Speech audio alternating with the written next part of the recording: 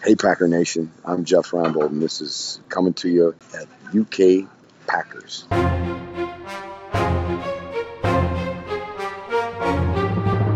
Now, are you all right? Yeah. No more rocket balls, please. Well, I was chained up. No, I know. Hello and welcome to the UK Packer podcast with your host, Steve the NFL. Got a very special treat for all Pack fans today. I sat down earlier with Jeff Reinbold to talk all things Jeff Reinbold and also get his take on what he thought about the Packers last season and what he thinks they can do in the season coming. So enjoy. You're from South Bend, Indiana. Mm-hmm. Now, big football place? There's a little college team there that goes by the name of the Fighting Irish, actually, and they play some pretty good football. Yeah, Notre Dame. I grew up in South Bend. My mother actually was the director of housing at Notre Dame for 30 years, and as a kid, actually sold programs at the stadium, and then you'd sell your program. At least I would. I'd sell my programs as fast as I could, and then sneak into the stadium and watch the games. And I got to see some pretty good football games over the course of years. And I actually grew up not a Notre Dame fan. I was kind of a Notre Dame hater. I loved USC and Really, yeah? Michigan and some of the teams. Michigan State. Those were the great games. And Notre Dame. But Notre Dame just has so much history. And I went back there this spring to see my parents, and it's amazing now, that athletic facility that they have. It's second to none. And is that where you think it all started for you, Jeff? Did you know so early when you were selling programs that football was something that you always wanted to be involved in? Or is it just a normal American kid thing, you're into your sports? Well, I think it's probably a normal American kid thing, except for me, it was kind of my own deal because my dad was in professional baseball. And so we grew up bouncing around from dugout to dugout, and no matter what I did as a player in baseball, it was always I was Jim's kid. And then when I started to have some success as a football player as a young kid, then it was I was kind of my own guy. And I suppose nickel and dime psychology would tell you that that's one of the reasons why I enjoyed the game. But I tell you what, I enjoyed every aspect of football. I enjoyed practice. I enjoyed the weightlifting. I enjoyed the preparation, physical contact, all of it. And so, it just was kind of the natural way I went in my career. Yeah, because, it's interesting, right, that over here in Ireland, we have, you probably know maybe if you're into soccer, we have Roy Keane. He was one of the most famous players for Manchester United, played for Ireland. He's a really sort of volatile, visceral guy, unbelievable player. But when he tried to make the change over to coaching, he just didn't have the temperament to be able to deal with it. So you say you were a good player. Did you feel that, your switch over to coaching was an easy one, or was it a really steep learning curve? Well, it's always a steep learning curve because, until you really cross over and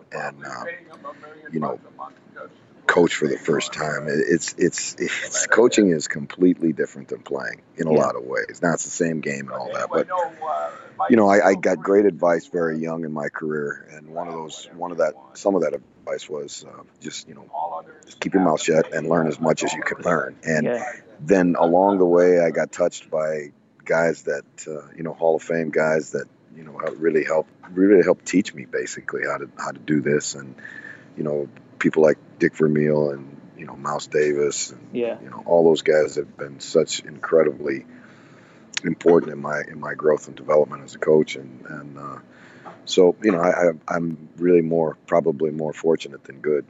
Yeah, because you were quite young, weren't you? You were only 24 when you became quarterback and wide receiver coach in Western Montana. Were you actually coaching guys that were very similar in age to you? Did you get sort of people going, what do you know? Yeah, that actually happened twice in my career. When I first came to college football, I was coaching guys that were not much younger than me, and then when I came to pro football, I was actually coaching some guys that were older than me. Yeah. And I remember, again, like I said, going out on the field for the first time, and I was nervous at stepping on the pro field and coaching guys that were all pro players, and the guy that I was working for at the time just pulled me aside and said, Jeff, just remember, they want to get better. They want to make sure that they can get to their next paycheck, which is important in pro football, and they don't care about too much other than if you can help them get better. Don't ever try and BS them because they can see through that in an instant. And it was, again, just like I said, I've just really been blessed along the way to have great mentors and great people that influenced my career. And you say, I've read a few interviews and obviously listened to most of your stuff, and you say that sort of later in life you started to mellow, but you did look like a hellraiser when you were younger. You had the blonde hair, you had the earring in. And do you think that you've changed? Were you a bit of a hellraiser, Harley riding sort of coach at the start, and you've sort of calmed down a bit now? Well, I don't know. Yesterday we had a preseason game, and a couple of my returners made me take a take a walk in my path because they got me. But I think you obviously you mellow with age. I think you become more understanding as you get older, as you go through more experiences. And I've always loved life. I've loved everything about life, and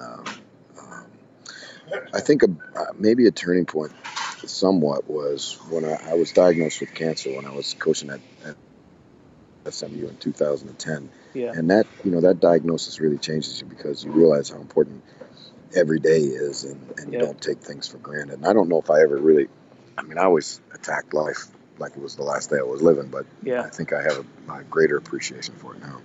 No, that really comes across, Jeff, because that's one thing that people always say about you. I've tweeted on Twitter a few times that you could read out the phone book and I'd still find it fascinating because you have this natural sort of energy about you. Did you have that before the diagnosis? Were you always kind of a positive guy, or is it just that diagnosis that kind of flipped life on its head and you thought, you just have to grab it here?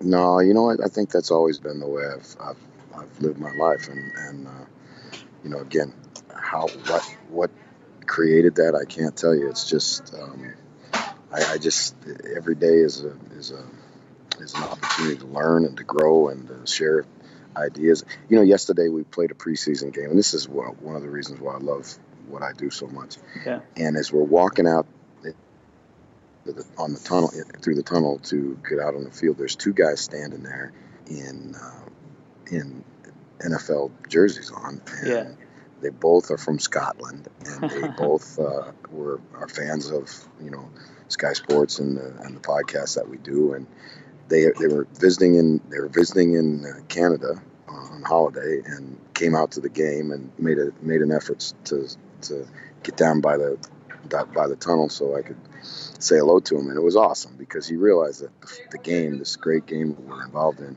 really is a bridge, over miles and over people and over, geographics and countries and all that stuff. It's just the love of the game. And those guys were so excited to be down there, and it was cool. It was a really enjoyable experience.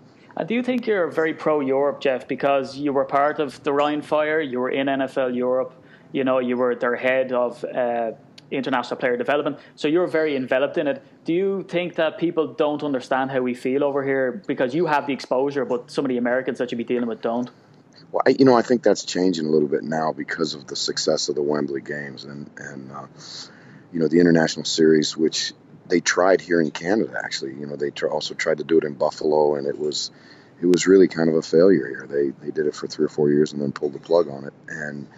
But I think what comes across now on the television here and in everything that we do at Sky is that not only is it a passionate fan base over there, it's a very knowledgeable fan base, and getting more knowledgeable all the time. Like with what you guys do, is an opportunity for fans to be involved in the game, whether you're a Packer fan or not a Packer fan. You're involved in the game all year long, and it's been so much fun to watch it grow. Because when I first came over, it was a struggle, and I remember the first time I came to Ireland, and I was the head football coach at Trinity University asked me to come over, and I spent some time in Dublin, and it was just a phenomenal experience. And we held a practice.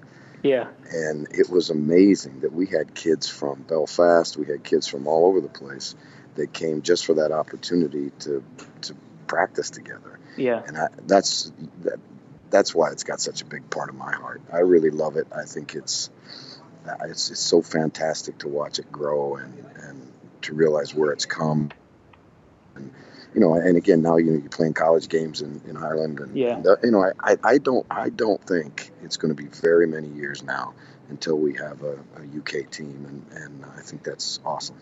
Yeah, because that's what I was going to say. I mean, I'm wondering is because you have more insight in it than we do, because at the UK Packers we just focus on the Packers, and I know it's an opinion here that if there was a London team, yeah, we'd support the venture, but we wouldn't support the team. So we'd still be diehard Packer fans. There's guys in the group who have the Green Bay Packer logo tattooed on their arm, on other parts of their body. We won't go into it. So do you think that it will be a success? Do you think that we can actually sustain one team, or is it just a novelty factor of seeing these big names like Tom Brady and Jamal Charles all coming over here? No, I think we've proven that with three games a year, and I think we're headed towards 5. And you're almost at a whole NFL schedule right now. Yeah. I think it's going to be real important that that they're sensitive to the fact that there are some loyalties that have developed over time that are not going to change. If you're a Packer fan, you're not going to become a fan of whatever team is in London instantaneously. You may grow into that somewhat, but yeah. I think you're going to always hold on to those loyalties. And Packer fans are incredible. They are. Everybody talks about how well the Cowboys travel, but you watch. There are cheeseheads in every stadium around the National Football League, and even some in the Canadian Football League. We'll see them on occasion. And you love the Packers are such a unique thing. They're a community-owned team. There is no Jerry Jones. There is no Robert Kraft. There is no, Mr. Khan. They're owned by the people, and the tradition and the history and the uniform and just the mystique of Lambeau Field. And I mean, it's an amazing thing. I have a young kid that Chris Banjo, who I recruited when I was at Hawaii, and then he was committed to come to us, and then we went to SMU, and he changed. We brought him to SMU, and he's now the special teams captain up there. And he talks about it. He says, Jeff, you can't understand in how that community and how that Packer Nation loves their football. And we love guys like Chris Banjo. He's such a character. He's been around for forever, it seems like. That brings us, Jeff, then to the Packers. I mean, last season was a bit of a disaster. I think all of us over here, we've listened to your Inside the Huddle podcast. Like, what was the main things that went wrong? Because you sort of pointed out the press man coverage issue. We've Eddie Lacy, the running back. Was it just really sort of, 5 things coming together at once? And can it be fixed this season, do you think, easily? I think it's kind of a perfect storm, in terms of issues. They had injury issues on the offensive line. That was a major concern. So now they couldn't protect the guy that I think is the best quarterback in the league. Yeah. And then, the issues outside where they couldn't get off of press coverage. And I think we talked about this on the show. When you're in pro football, if you don't do something well, if you have a problem with something, you're going to get it every week until you get it fixed or you get a new guy. And so not only were they struggling at tackle and guard, they couldn't get off of press. They put too much pressure on the quarterback to make plays. Eddie Lacy, I think, and they addressed it in the offseason. Mike McCarthy addressed it very publicly in the offseason. Yeah. He wasn't in shape. He was not the back that they need him to be. And so all of those things contributed. And then I still think on defense they're a player or two shy. I like their secondary a great deal. I think Peppers still has a lot of game. But they got to find a way to get Clay Matthews back outside, because that's where he is the best in the league. Yeah. And do you think, Jeff, then in the draft that we address that? Because, Kenny Clark's going to come in probably day one, starting nose tackle. We're obviously round 2, Jason Spriggs, but he's in the offensive line. But then they have the guy, Kyler Fackrell. He looks fairly lively, and they're sort of saying that maybe now they'll move Clay to the outside and Kyler Fackrell to the inside. Is that possible to start a rookie, day one, and to expect him to make that impact?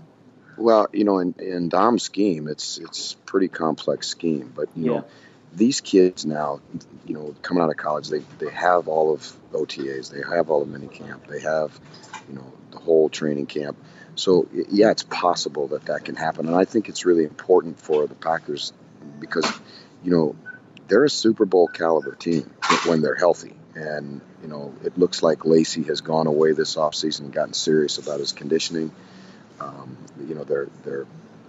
Their offensive linemen have everything that I hear, and again, I have some insight there.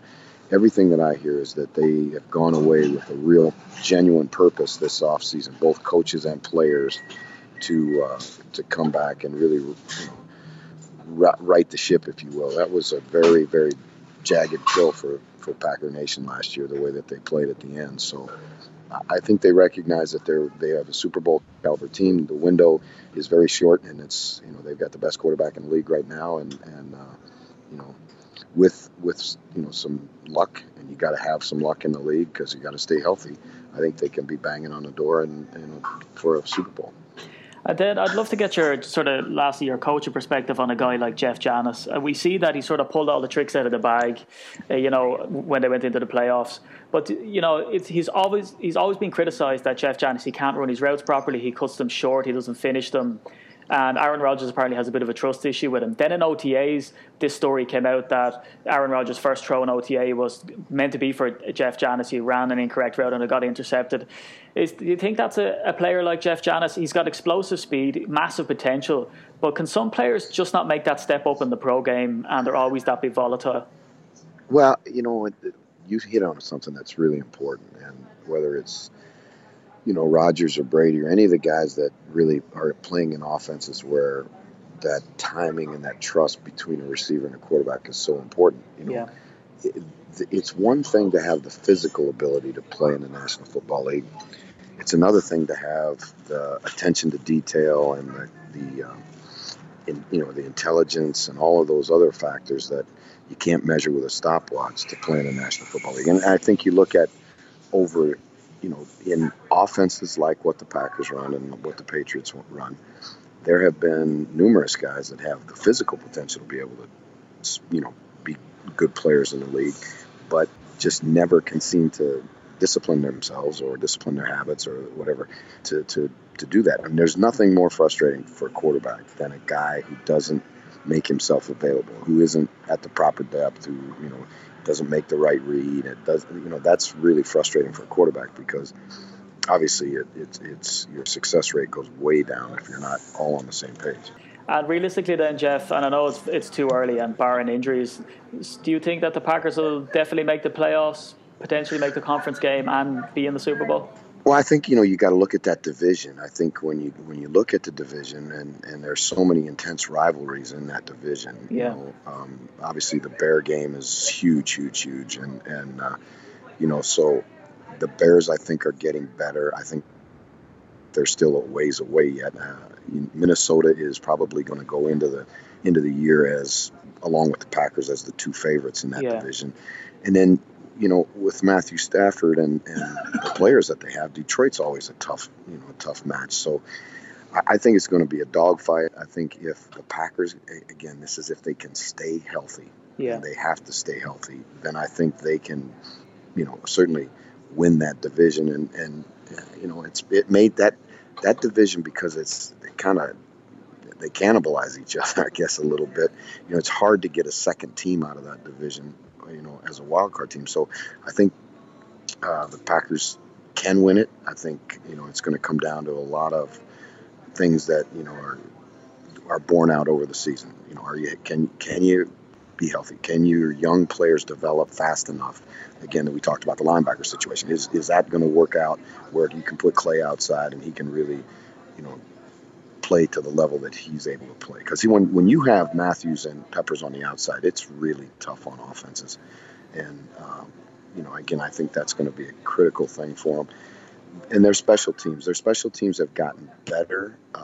But that's, we can go back to a couple years to the playoffs and remember what a disaster that was. And you got to play well, you got to kick the ball well, and you got to cover well. And, I think Ron Zook, who I had spent some time with, we were in Arizona working out kickers together, and he's been a good addition to that coaching staff. I think he's given the special teams a kind of a little bit more fire than they had previously, and that's 1/3 of the game. So you look at the Packers team, and I think the Packers are poised to have a great season. I was really impressed with even Aaron Rodgers in this offseason. I don't know if you guys saw this, but he's sworn off dairy products. Yeah, the Tom Brady diet. Yeah. And you know what? That again shows you just how serious those guys are about, rectifying the situation. Teddy Thompson, who I know and is an SMU grad, so he was around us quite a bit, when we were at SMU, and I got the chance to visit with him and know him a little bit. He's done an amazing job there. Packers have a formula that works for them. It doesn't work for every team, but it works for them. They're not a big free agency team. They're going to kind of raise their own and grow their own, and they get a lot of play out of guys like Chris Banjo, who had 2 other opportunities and couldn't make it, and has been a really good player for them. Tramon Williams, who I coached in college, is another guy, free agent, that they brought in and had a great career in Green Bay. They seem to be able to find those kinds of guys, and then they recruit to a profile, a guy that can, the guy kind of fits in what they do. That's what we call them, Packer people. He always seems to find people that, in the lower rounds of the draft as well, that people are like, oh, why they drafted him? He doesn't fit. But they all just seem to click. No controversial characters, very mellow, because let's face it, there's not a whole lot to do in Green Bay if you're a bit of a hellraiser. I don't think Jeff Reinbold would do too well sitting in Green Bay for the year. There's no beaches you can surf on. But so that's the future for the Packers, Jeff. What about the future for Jeff Reinbold? Are you going to stick to the coaching because you're so good at the broadcasting? Are you going to make a switch now? You know what? It's interesting. I've had people come to me and ask me to do that, and I don't know. It may come down to that at some point, but I think right now, I know that I enjoy doing both. I truly love coming to Europe. I actually look forward to it very much, and if I was going to do broadcasting full time, it would be in London. It would be in the UK. Really, yeah. I would not do it here. I really believe that there's you're part of something that's way bigger than you when you work in what we do at Sky and what we do in NFL UK and what we do at the podcast, because I think it's almost like you're part of a mission to grow the game. And the game's been so good to me. I mean, it's given me so much and so many opportunities and opportunity to meet so many people and do things and go places. And it would be really selfish not to give back. And so again, in every interaction that we have and every podcast that we do and every show that we put on the air, what we're trying to do is hopefully just get one more person to fall in love with this greatest game. You certainly do that, Jeff. Thanks very much for your time. I know you only said you had 20 minutes. We're hitting nearly 25 now. That's all right. Anytime. We'll do it anytime. And like I say to the Packer Nation, just keep believing, because I really, truly believe this is going to be a great year for the Packers. That's brilliant. Jeff, you wouldn't mind signing us off the way you do at the Inside the Huddle, would you? No problem. Hey, I'm sitting in a coffee shop now. These people in here are going to probably think I'm out of my mind. Aloha.